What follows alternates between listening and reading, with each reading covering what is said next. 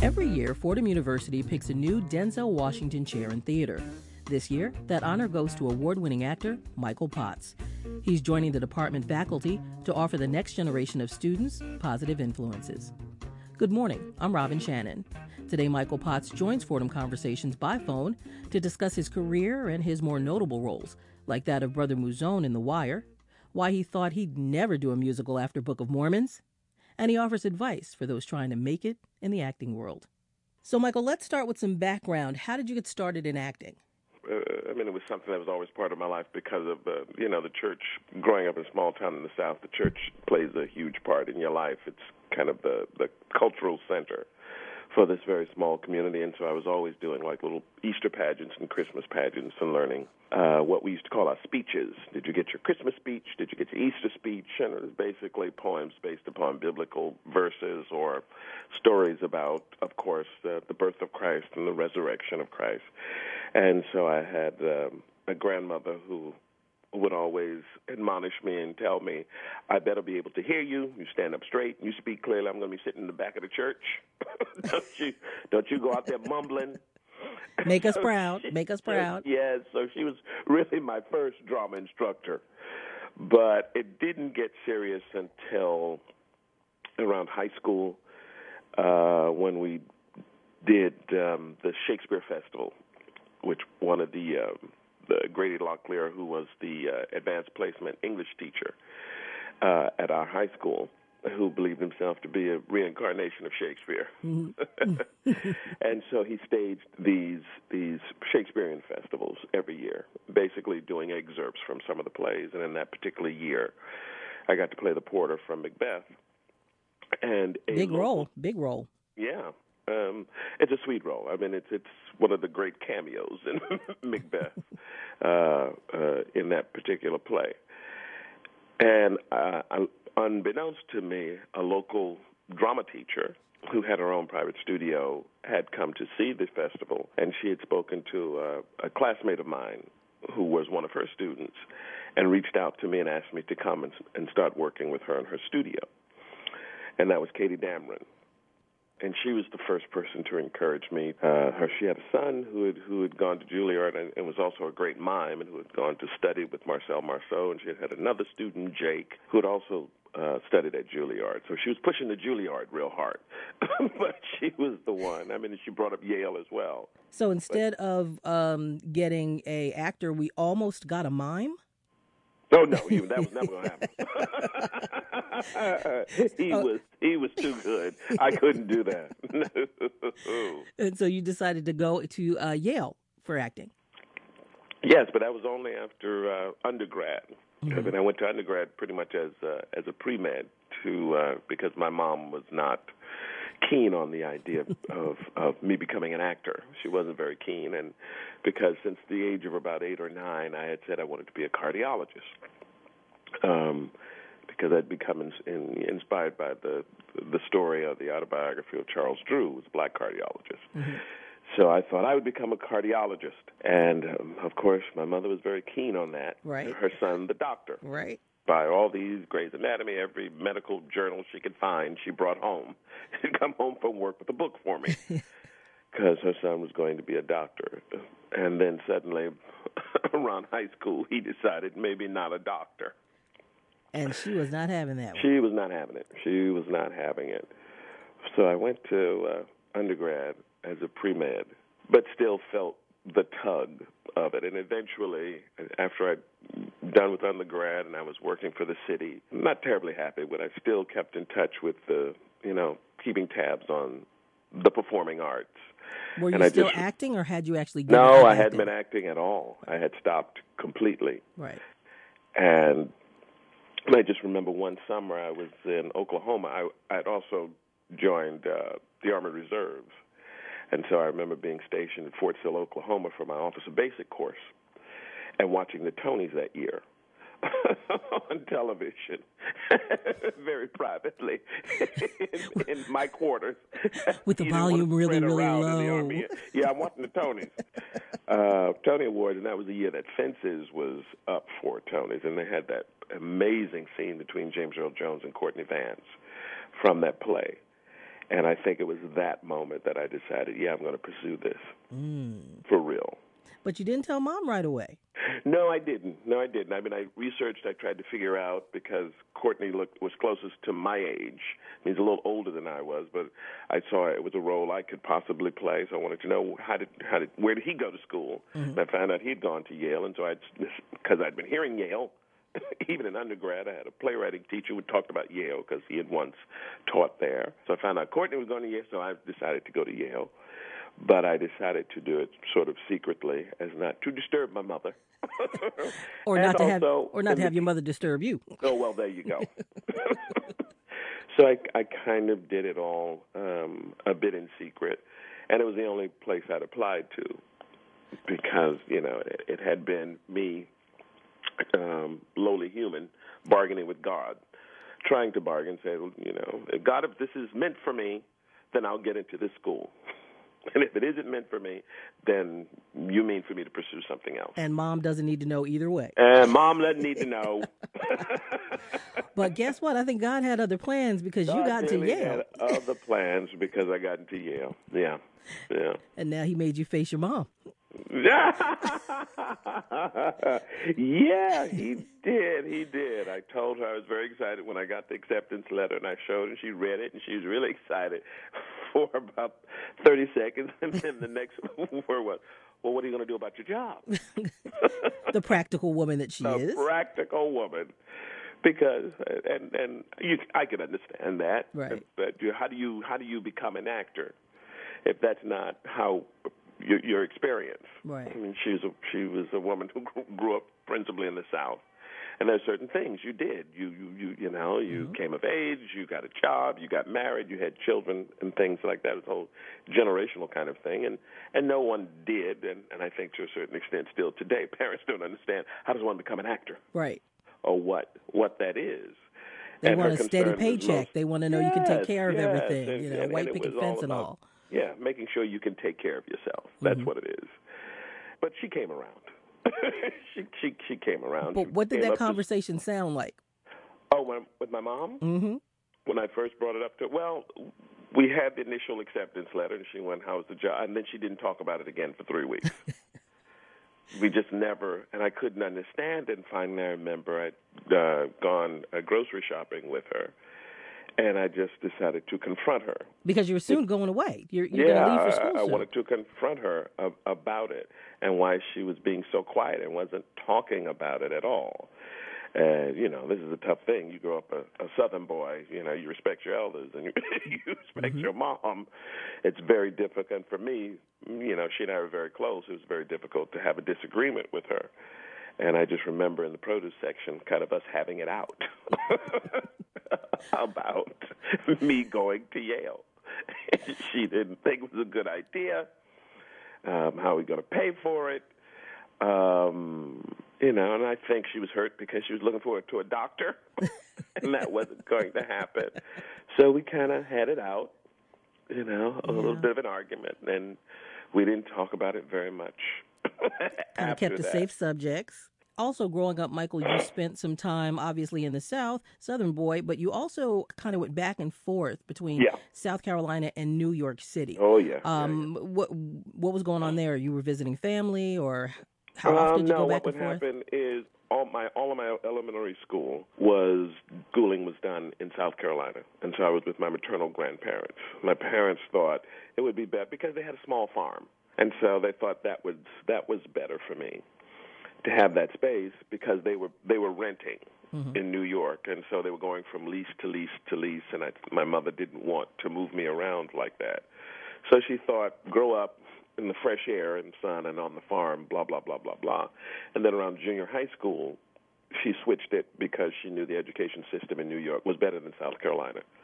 And so she brought me back up to New York. So I could for be the school years and summers back in Carolina. So I could be talking to Farmer Potts right now? Was it Oh, I close would to? no. You wouldn't have been talking to Farmer Potts. If you had spoken to my grandmother, she was telling you in a heartbeat. I was nobody's field hand or farmer. That was not going to happen. Oh no, no. So how do you think traveling back and forth from New York City to South Carolina, how do you think that influenced your journey? Well, it was a bigger world coming to New York. I mean, of course, it was a culture shock because it was totally different. In the South, in a small town, everyone knew you. You knew every neighbor. To a certain extent, there was something communal. Everyone was friendlier. And I felt New York was just a bit more aggressive and threatening and intimidating because I didn't know. And there were far more dangers, in a sense. I remember getting, I guess, what have they called it, mugged how many times? Did you? As a kid. But it was usually just bigger, older kids, bullies, who kind of could look at me and see a rube that I was out of place. Oh. And so it was easier to kind of jump me. So I had to learn to toughen up in that way, to realize that, I think my mom's younger brother, my uncle, would say, yes, your grandparents taught you to be a good person, how to be a good person. And New York is teaching you how to live in the real world. Oh, because you need that combination, especially because you needed that combination. Because I never felt threatened. I mean, which is odd. I mean, growing up at my age, growing up in South Carolina, incredibly, right. It still is incredibly conservative state. Right, a black boy growing up in South Carolina. Different kind of threat there. Different kind of threat, and I just remember. I mean, I didn't hear the racial epithets so much in South Carolina. It was a very interesting thing. I mean, there was always this surface veneer of cordiality. Everyone referred to you by your name, or they referred to my grandparents by Mr. or Mrs. And tossed a bless your heart behind that. All of that. It took me years to realize, it's performance and it's a mask. But it was a mask of Southern hospitality and civility. And then you get to New York, and people just flat out calling you, hurling all kinds of pejoratives at you, which was shocking. This is Fordham Conversations on 90.7 WFUV. I'm Robin Shannon, and I'm joined by award-winning actor Michael Potts. He's the new Denzel Washington Chair in Theater. We're discussing his more notable roles, and he's also offering life advice for young actors.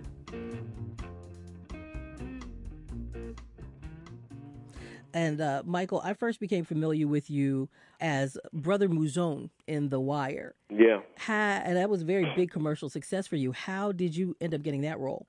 That was something that I wasn't expecting to get. That was a last-minute thing. They'd been trying to cast the role for a while, and they were coming up to the episode they were going to shoot.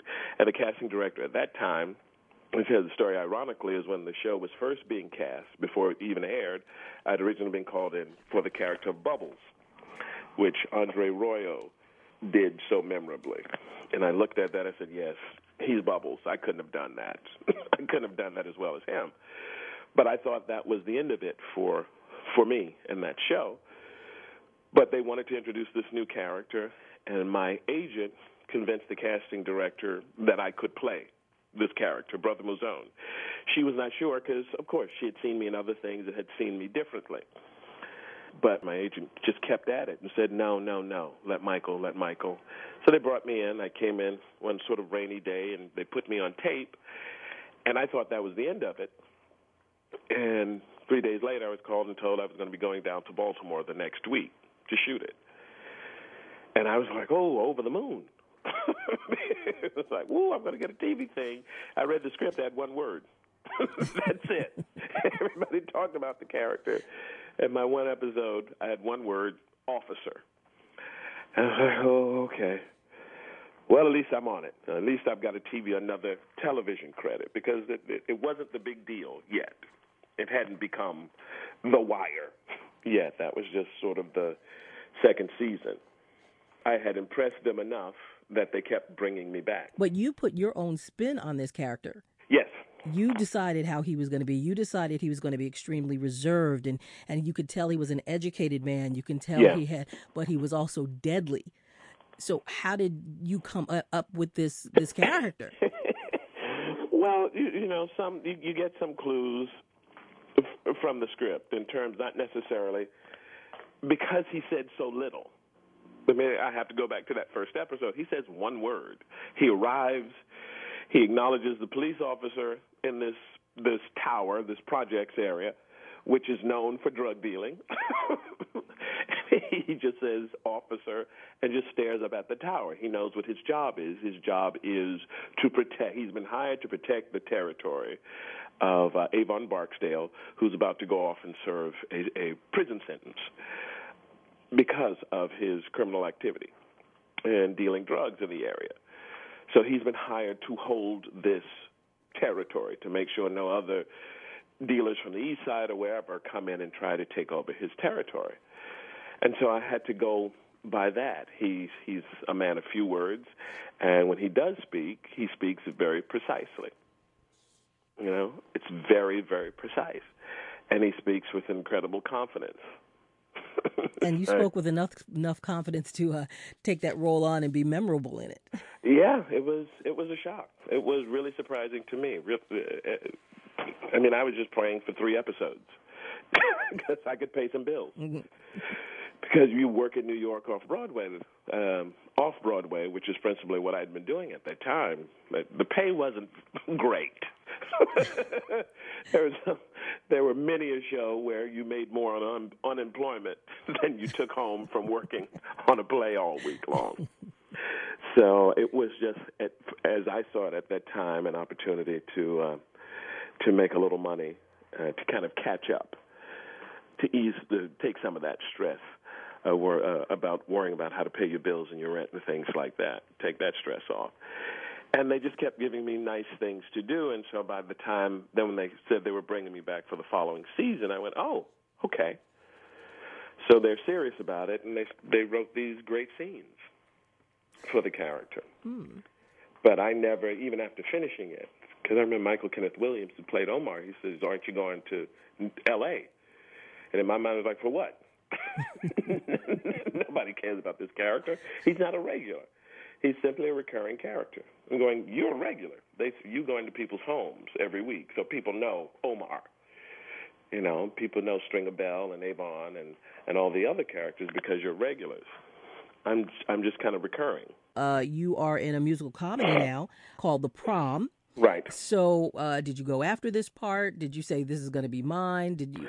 No, it was the director whom I had worked with on a previous musical, Book of Mormon, the last musical I had done, and which I thought would be my final musical. He contacted me out of the blue to come in he wanted me to come in that day. He wanted to talk about this role in this musical. I mean, they had been working on it for a few years and had a production down in Atlanta at the Alliance. And the character was one way and cast a different way. Actually, it was a Caucasian actor who did this role that I'm playing now. But they came back. He and the creatives came together and said that wasn't working, that they needed to change the role and what they were looking to do. And he came up with my name and threw my name at the other creators and then called me in to talk to me about it. And, I went and I spoke to him, and I met the rest of the creative staff and sang a few bars for them. I'm not even sure that I wanted to do it because I pretty much had my fill of musicals after Book of Mormon. It was an incredible experience. It was a mega hit. I didn't think it could get any better than that, so I had no reason to do another one. But I couldn't say no to my director, who's basically offering me a role. I said, so how do you say no to another role on Broadway? And what's The Prom about, Michael? Basically, it centers on these 4 older Broadway stars whose their fame is fading, basically. And so in an attempt to make themselves relevant again or to raise their profile again, they decide to become celebrity activists. And so basically they look on the Internet to see what's trending that they can get involved in to raise their profile. And they read about this young girl in Indiana, this young lesbian who wanted to take her girlfriend to a prom, to which a lot of the parents, led by the PTA, objected to because she's gay.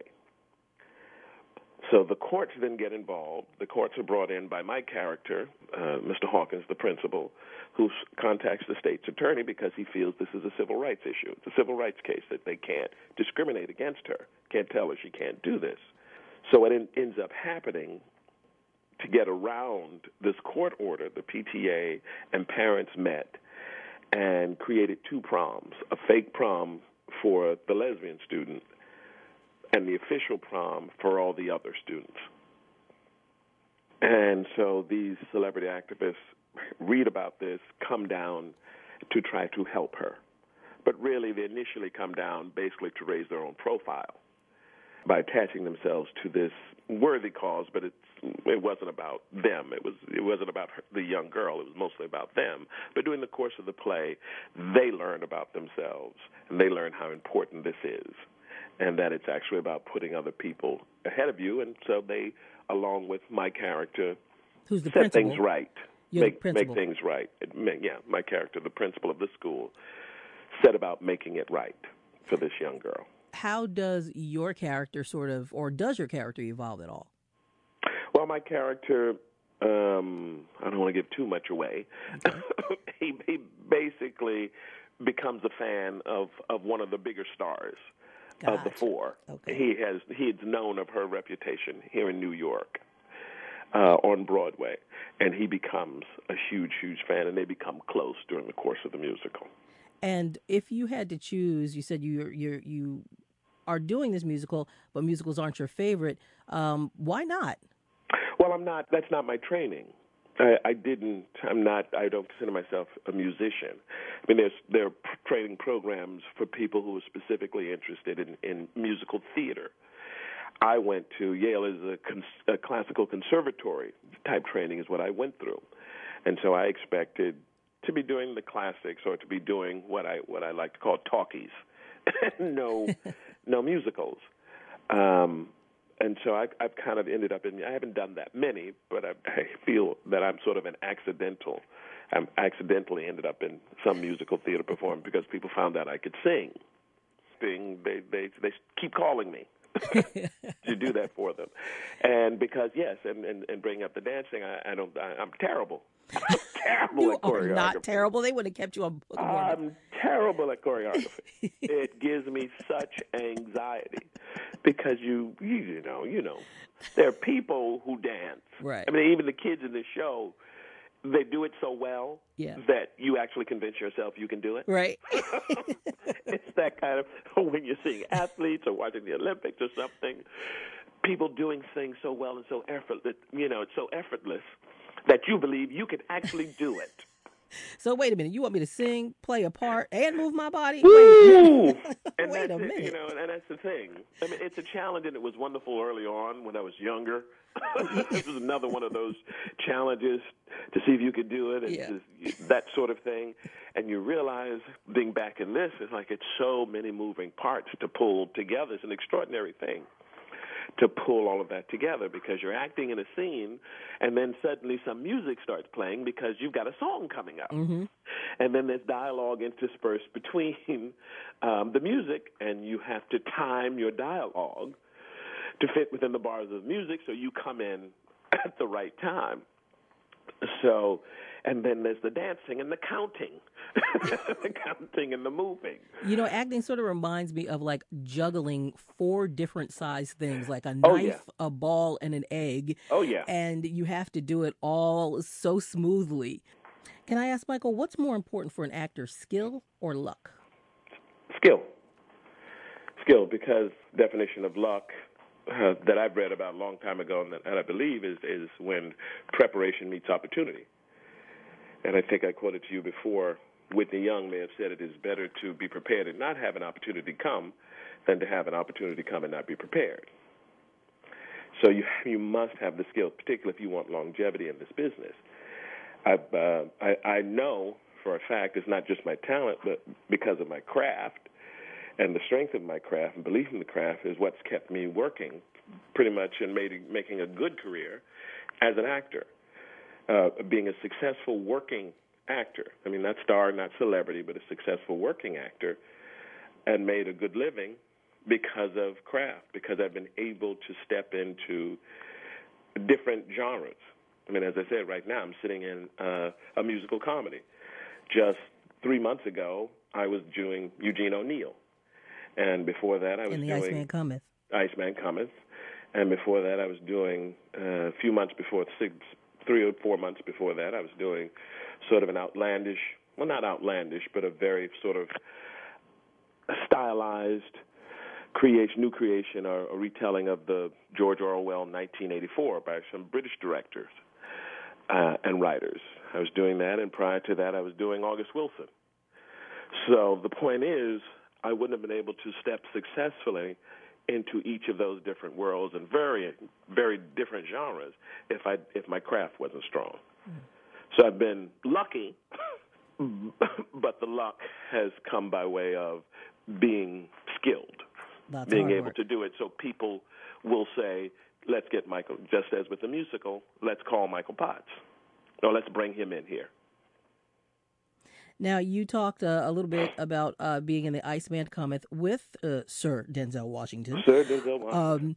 You are now going to be the Denzel Washington Chair in Theater. You're joining the Fordham Department Department faculty as that position. And actor Josh Gad, who worked with you in Book of Mormons, called you a teacher by day and a Broadway star by night.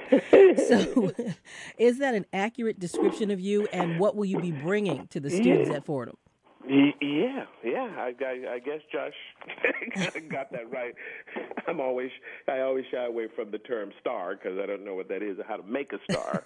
I'm Broadway actor. I'm a Broadway actor. Star, I'll let somebody else to decide that. Well, he decided it for you. Okay, well, I'll take it. He can take it. Thank you, Josh. Thank you, Josh. But yeah, what I'm hoping to bring to the students at Fordham is just what we're talking. When you asked me the last question about is it skill or is it luck, and so what I would like to impart to them, and I had a class on Monday, and I pretty much was basically saying this, like, guys, your skill has to be good. You have to respect what you do. That means put in the work. You know, acting is easy, but it isn't. Acting is hard. Acting is very hard. You have to know what you're doing. You have to become an incredible storyteller. You have to capture people's imagination, and that takes craft. You have to learn how to be a great storyteller, along with all the other attributes you might have, your natural abilities, your natural physical appearance and things like that, or your comic timing and what have you, but you need to know how to become an incredible storyteller, and that takes training, just like any other art. It takes training. It may not look like it in our age of Insta stars, Insta fame, and Instagram, and it may look like you don't really have to have and I don't want to disparage the Kardashians, but it is true. It's an indication. Yes, you can become a celebrity and make millions of dollars by having no discernible talent. But if you're going to train, if you're going to spend that kind of money, you have to be serious about it, and you must put in the work, because I believe that's the only thing that's going to give you any kind of longevity. If you really want to do this, and this is really your bliss. If you're looking for something else, this may not be it. But even if you don't end up being an actor, these skills apply to any occupation. The ability to speak, the ability to listen, the ability to inhabit your body and your space, self-possession, confidence goes a long way in anywhere, any field. I'd like to thank my guest, Michael Potts. He's currently starring in a production of The Prom at the Longacre Theater in Manhattan. I'd also like to thank my producer, Andrew Millman. You can like Fordham Conversations on Facebook, you can follow us on Twitter, and catch up on shows you've missed with our weekly podcast. For WFUV's Fordham Conversations, I'm Robin Shannon, leaving you with Michael's infamous song from the Book of Mormon. In this part of Africa, we all have a say. Whenever something bad happens, We just throw our hands to the sky and say, Hasadiga Ibowai. Hasadiga Ibowai? It's the only way to get through all these troubled times. There's war, poverty, famine. But having a saying makes it all seem better. There isn't enough food to eat. Hasadiga Ibowai. People are starving in the street. Hasadiga Ibowai. Hasadiga Ibowai.